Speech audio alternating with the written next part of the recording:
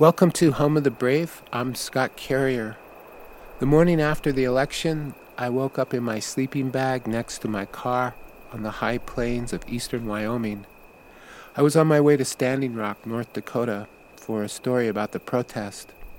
Out there on the grass ocean, nobody around, it didn't seem to matter that Trump had won. The blue sky did not care. I looked at my dog. My dog looked at me. My dog did not care. I decided I would try not to care, at least not until I had some coffee.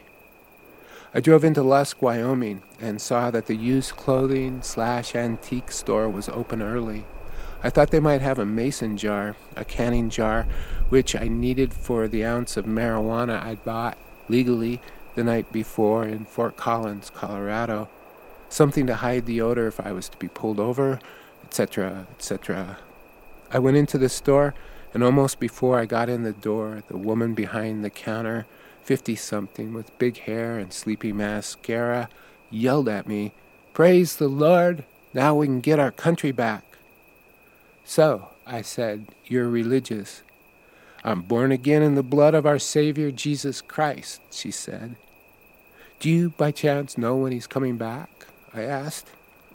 "He's here now," she said. "Been on the planet since 2008. "Right," I said. "I knew that. I was just testing you. Do you have any mason jars?" She did not, so I went across the street to the cafe for breakfast. And as soon as I walked in the door there, 4 older men in a booth started laughing. And it seemed like they were laughing at me or at my expense. "Hey, here's a liberal, loser." And I thought, okay, this is how it's going to be now, and the coffee's probably going to suck. If you look at a map of the United States showing who voted for Clinton and who voted for Trump, the Clinton people are all in the cities, and the Trump people are all in the country. The Intermountain West is a sea of red with a few tiny blue bubbles.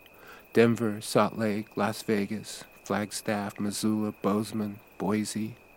Everything else, probably over 95% of the land area, is Trump country. We're surrounded on all sides, 500 to 1,000 miles in every direction. We are the liberal intellectual elite who have looked down on country people, on Trump people, as ignorant hicks, and now they want revenge. So today, I'm going to play some interviews with Trump supporters that I did leading up to the election, because I think it's a good idea to listen to them. We hear a lot from Trump, too much, and so little from the people who actually voted for him. We didn't think there were that many of them. We didn't understand how mad they were. We ignored them, and they won. You may not want to listen to these people. You might be offended, outraged. You don't have to listen if you don't want, but I think it's important to listen to them in order to understand what just happened, what's happening now in America. The first interview comes from a story I did soon after Trump announced his candidacy back in the summer of 2015. I was driving around Nevada looking for Trump supporters and found this woman gathering firewood with her family out in the middle of the state. I'm just going to hold the mic here because the wind's blowing a little bit. Yeah, that's okay. Right, okay, I understand that. All right, okay, good. So, could you tell me your name? My name is Lorraine Butts. And you're from... Elko. Elko.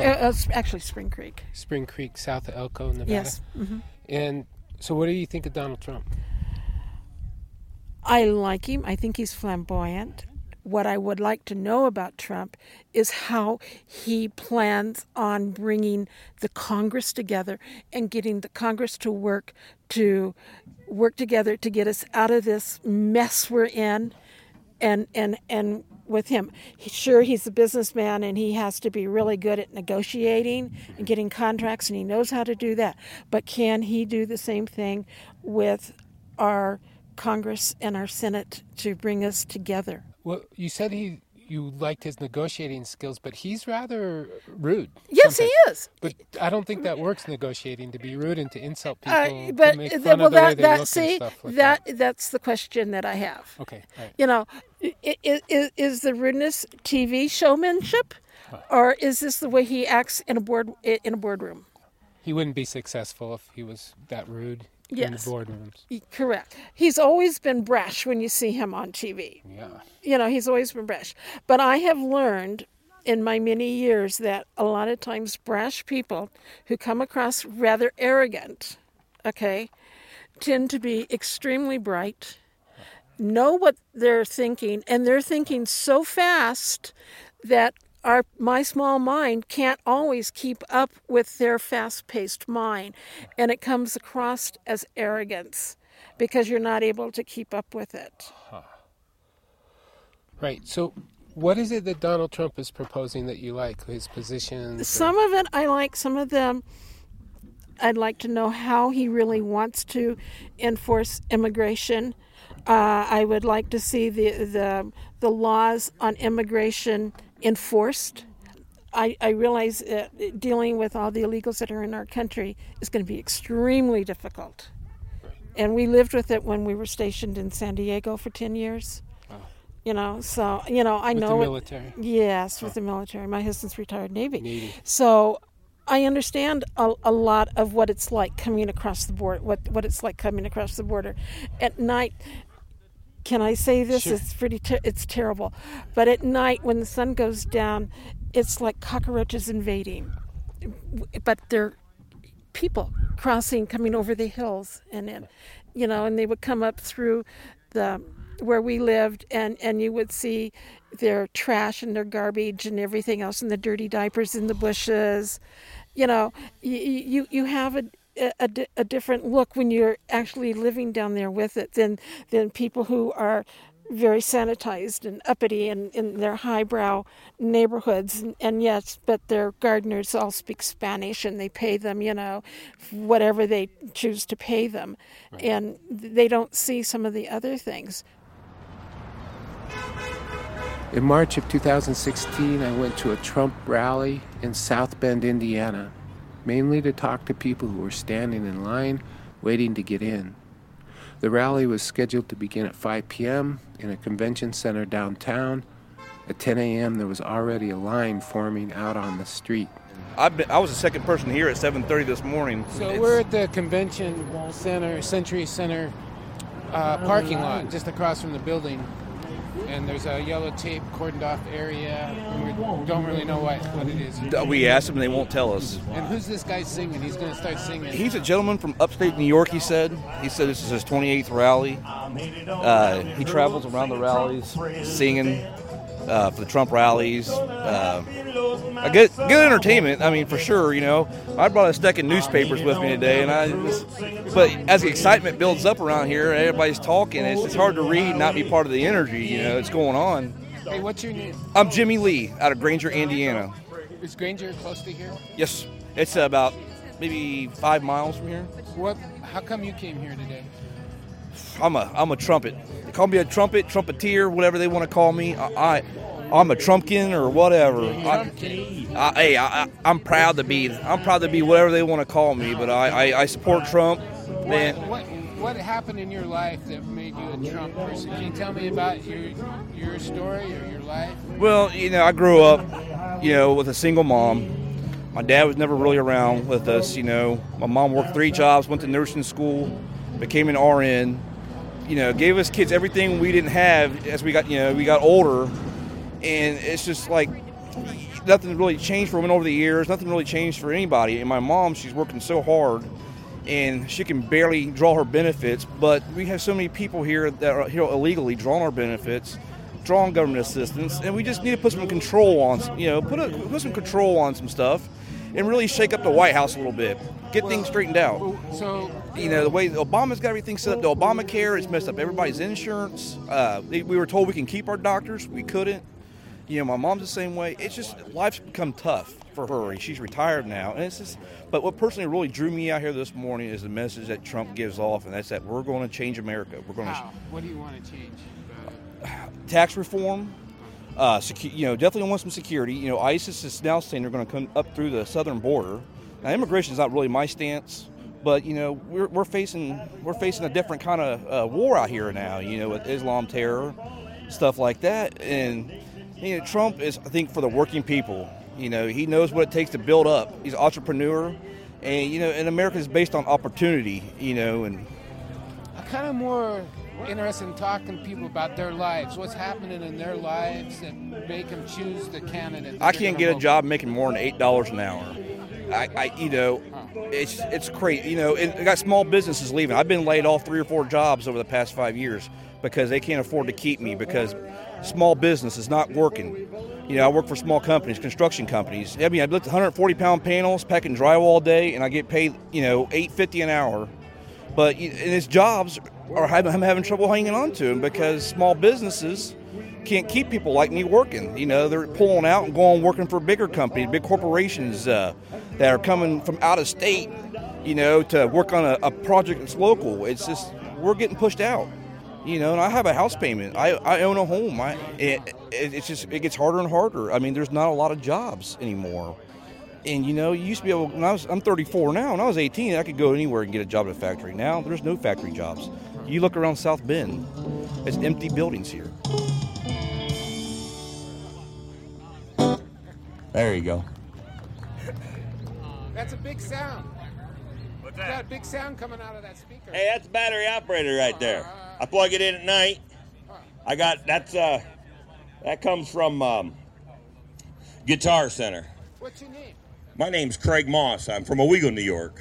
Owego, O-W-E-G-O. Okay, all right. I grew up in Appalachian. So, are you a part of the Trump campaign? No. I've been dormant for a couple of years. I lost my son to heroin in January 6, 2014. And came home and found him in his bed, and I just kind of lost all my drive.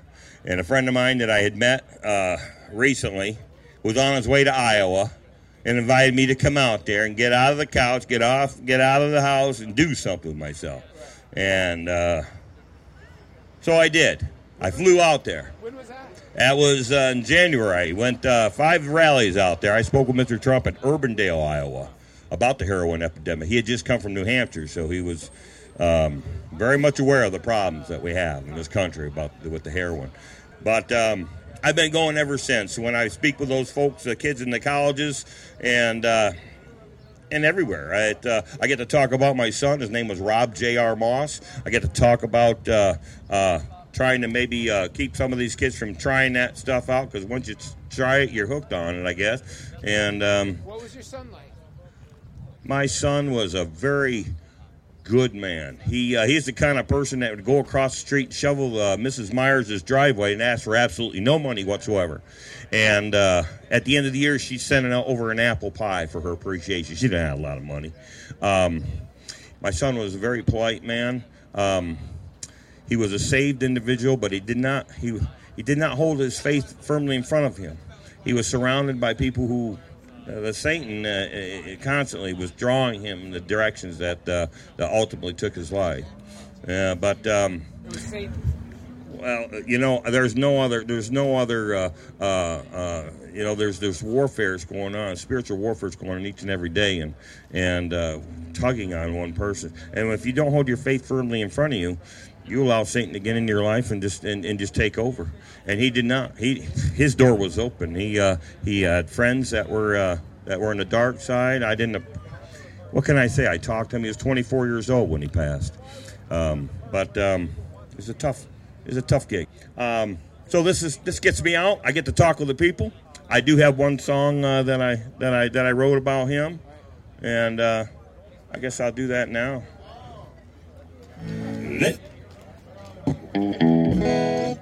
This next song was written for my son, Rob J.R. Moss, who died of a heroin overdose January 6th, 2014. He was all that I had lived for. He's everything I dreamed. If you want to understand Trump people, you need to feel where they're coming from more than try to make sense of what they're saying. Like the apple pie Mrs. Myers sent over after Rob, the heroin addict, shoveled her driveway. That apple pie used to belong to America, but then the Mexicans stole it. My point is, you need to suspend your disbelief. Just because they made it up doesn't mean it isn't true for them. If you want to understand Trump supporters, you need to stop trying to make sense and start figuring out how we're going to get the apple pie back from the Mexicans. Yeah, okay. My husband is a vet. We need to put the vets first. We need to keep our jobs here. We need to support our vets, our people that are here. If people want to be here legally, that's fine. We're supporting people that are illegal. We're taking care of foreigners that are illegal. We need to hold people accountable. That's what we need to do. All right. I understand that. Now, but I'm wondering, can you make that personal, like specific personal? I was rear-ended by an illegal alien. When they went to go hunt her down and hold her accountable, she was nowhere founded. Another incident, we have an American person in Elkhart, Indiana.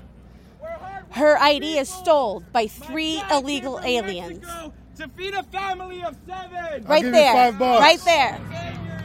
So it is a problem. 15 years to get residency. That's hard. That's a struggle. Do it legally.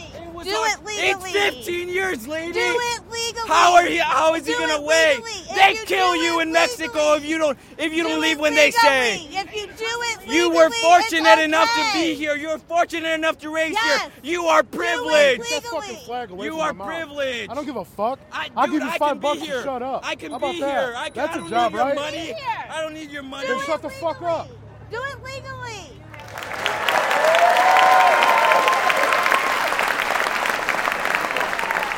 What a beautiful crowd tonight. I'm looking at a room full of thousands and thousands of patriots who are ready to take back their country. It's a beautiful thing. It is a beautiful thing. Now, in just a few minutes, you're going to hear from the man who's going to save the United States of America. Now, this is a serious race about serious issues.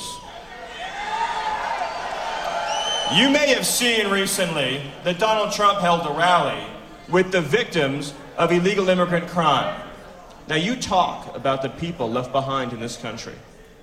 Is there anything worse? Is there any greater indictment that you can make of our political establishment that day after day and week after week, it allows our mothers to lose their children to an open border? What kind of political establishment allows its own children to be slaughtered in the streets because we won't enforce our immigration laws? But you know what Donald Trump is going to do? He's going to build that wall. He's going to build it tall. He's going to build it high. He's going to build it strong. He's going to deliver justice for every mom who's ever lost her kid to illegal immigration. And you know who else is going to deliver justice? You're going to deliver justice with your votes. And so I'll ask you one more time. Will Indiana vote for Donald J. Trump? Then God bless you, God bless this state, and God bless the United States. Thank you. That man's name is Stephen Miller, and he was Trump's speechwriter on the campaign. He'd come out and warm up the crowd, rouse the rabble in this deeply disturbing way. It felt like Nazi Germany before the war. Now Stephen Miller is Trump's senior White House advisor, and he's writing Trump's inaugural address. Anyway, in late July, the Republican convention was in Cleveland, Ohio, right on the heels of a series of what appeared to be racially motivated shootings. Everybody was afraid all hell would break loose. Yeah, so my name's Sean Whitty. I'm a Marine Corps combat veteran from Southern California. I'm here in Cleveland, Ohio for the Republican National Convention. The reason we drove 2,600 miles to get here today is because there's been a lot of talk about taking this nomination from Trump. And frankly, with the most votes in Republican history in this country, it would be a travesty to watch the vote of the American people usurped by an organization who's merely looking out for their own personal interests. You mean the Republicans? Republican Party, yes. In the end, people are going to say Trump's a bigot, Trump's a racist, Trump's a this, Trump's a that. You know what? In the end, I can stand here and give point by point analysis of why he's not these things. But in the end, I would rather take an angry, loudmouth bigot over a woman who is going to destroy America. What are you afraid of, basically? The bottom line. I'm afraid of a totalitarian takeover. I'm afraid of our government turning America, Mexico, Canada into the next European Union, the North American Union. And I'm not okay with that. I love my country. Why? What are you afraid would happen if that happened? The American people are going to be exploited and cheated and ripped off by our government. The same people who've been doing it to us over and over again for years and years. Did you feel like this before you went to Iraq? No. See, I went to Iraq because supposedly, according to our government, Saddam had something to do with 9/11 and had weapons of mass destruction. And after going over there, and pardon me for saying this, after going there and doing some fucked up things that Hallmark doesn't make a card saying, I'm sorry for jacking up your country, we can't take what we did back. And we can't apologize for it. We can make 100 YouTube videos saying we're sorry, but it doesn't mean dick. A lot of civilians were killed. Right. And in the end, it had nothing to do with any of those things. It was because Saddam wanted to stop using the U.S. dollar as a world reserve currency for oil. And then you look at Syria, Libya, and these countries. What happened? They wanted to stop using the U.S. dollar for oil and start using a gold-backed dinar. And what do? We pay a bunch of terrorists to go over there and jack their shit up because our government is going to lose money. That's what it's all about. This government only cares about the almighty dollar. And you're pissed. I am damn well pissed, yes.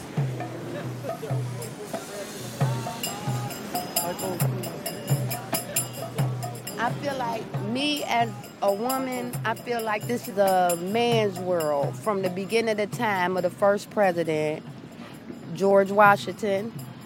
It's been a man's world for a long time, and I feel that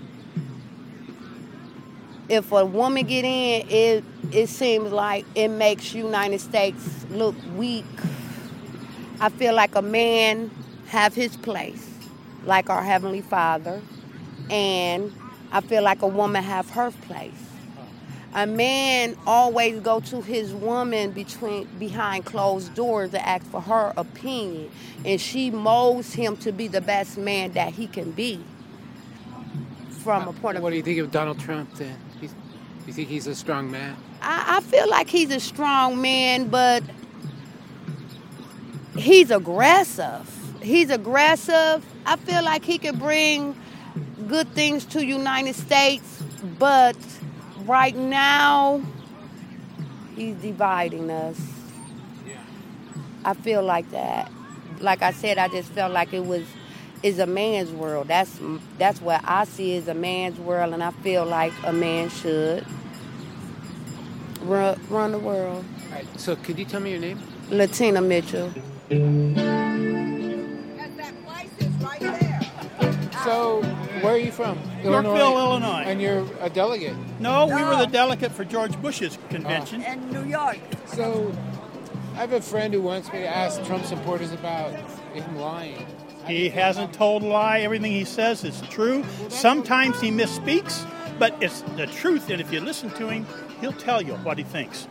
Like what he said was, we should not accept any Muslim immigrants from Syria until we can vet them. And Hillary says, we don't have to vet them. Bring in 50,000.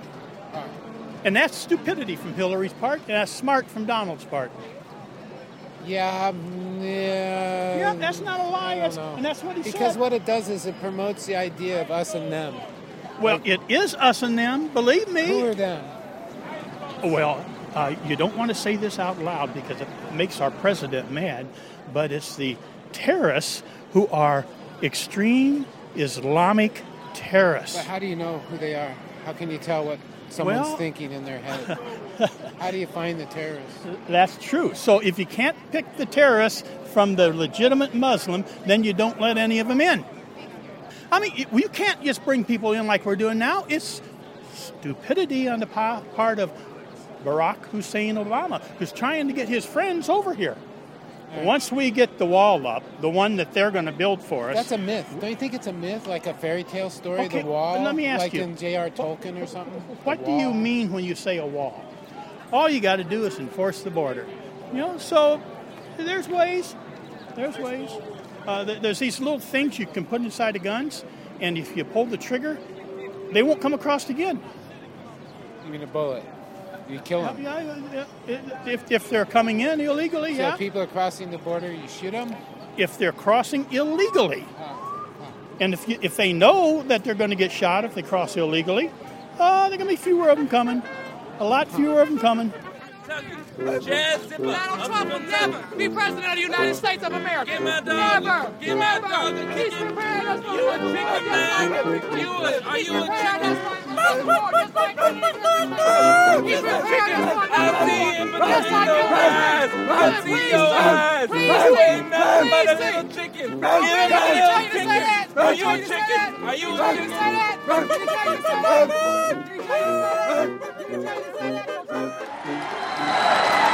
We cannot afford to be so politically correct anymore. In this race for the White House, I am the law and order candidate. I am your voice. And we will make America great again. God bless you and good night. I love you.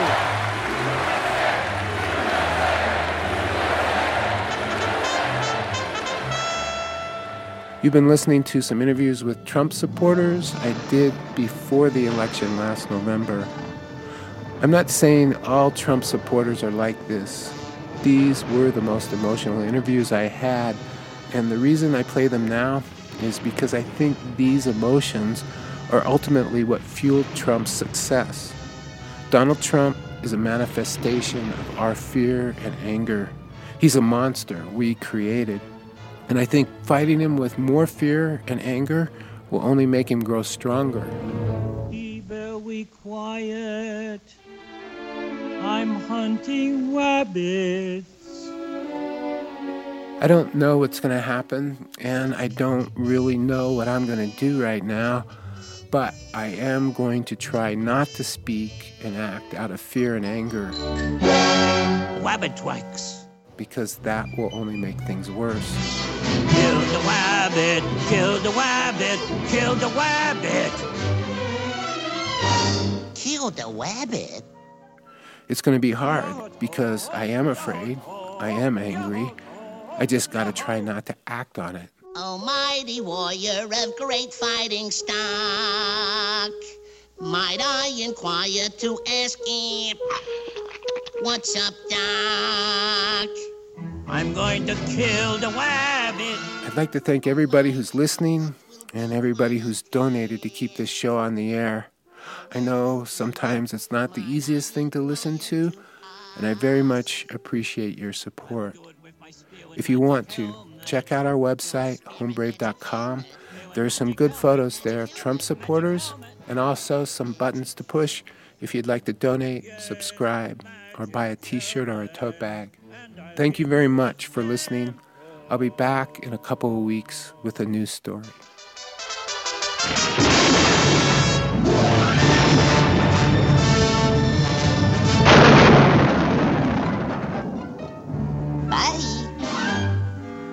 That was the wabbit.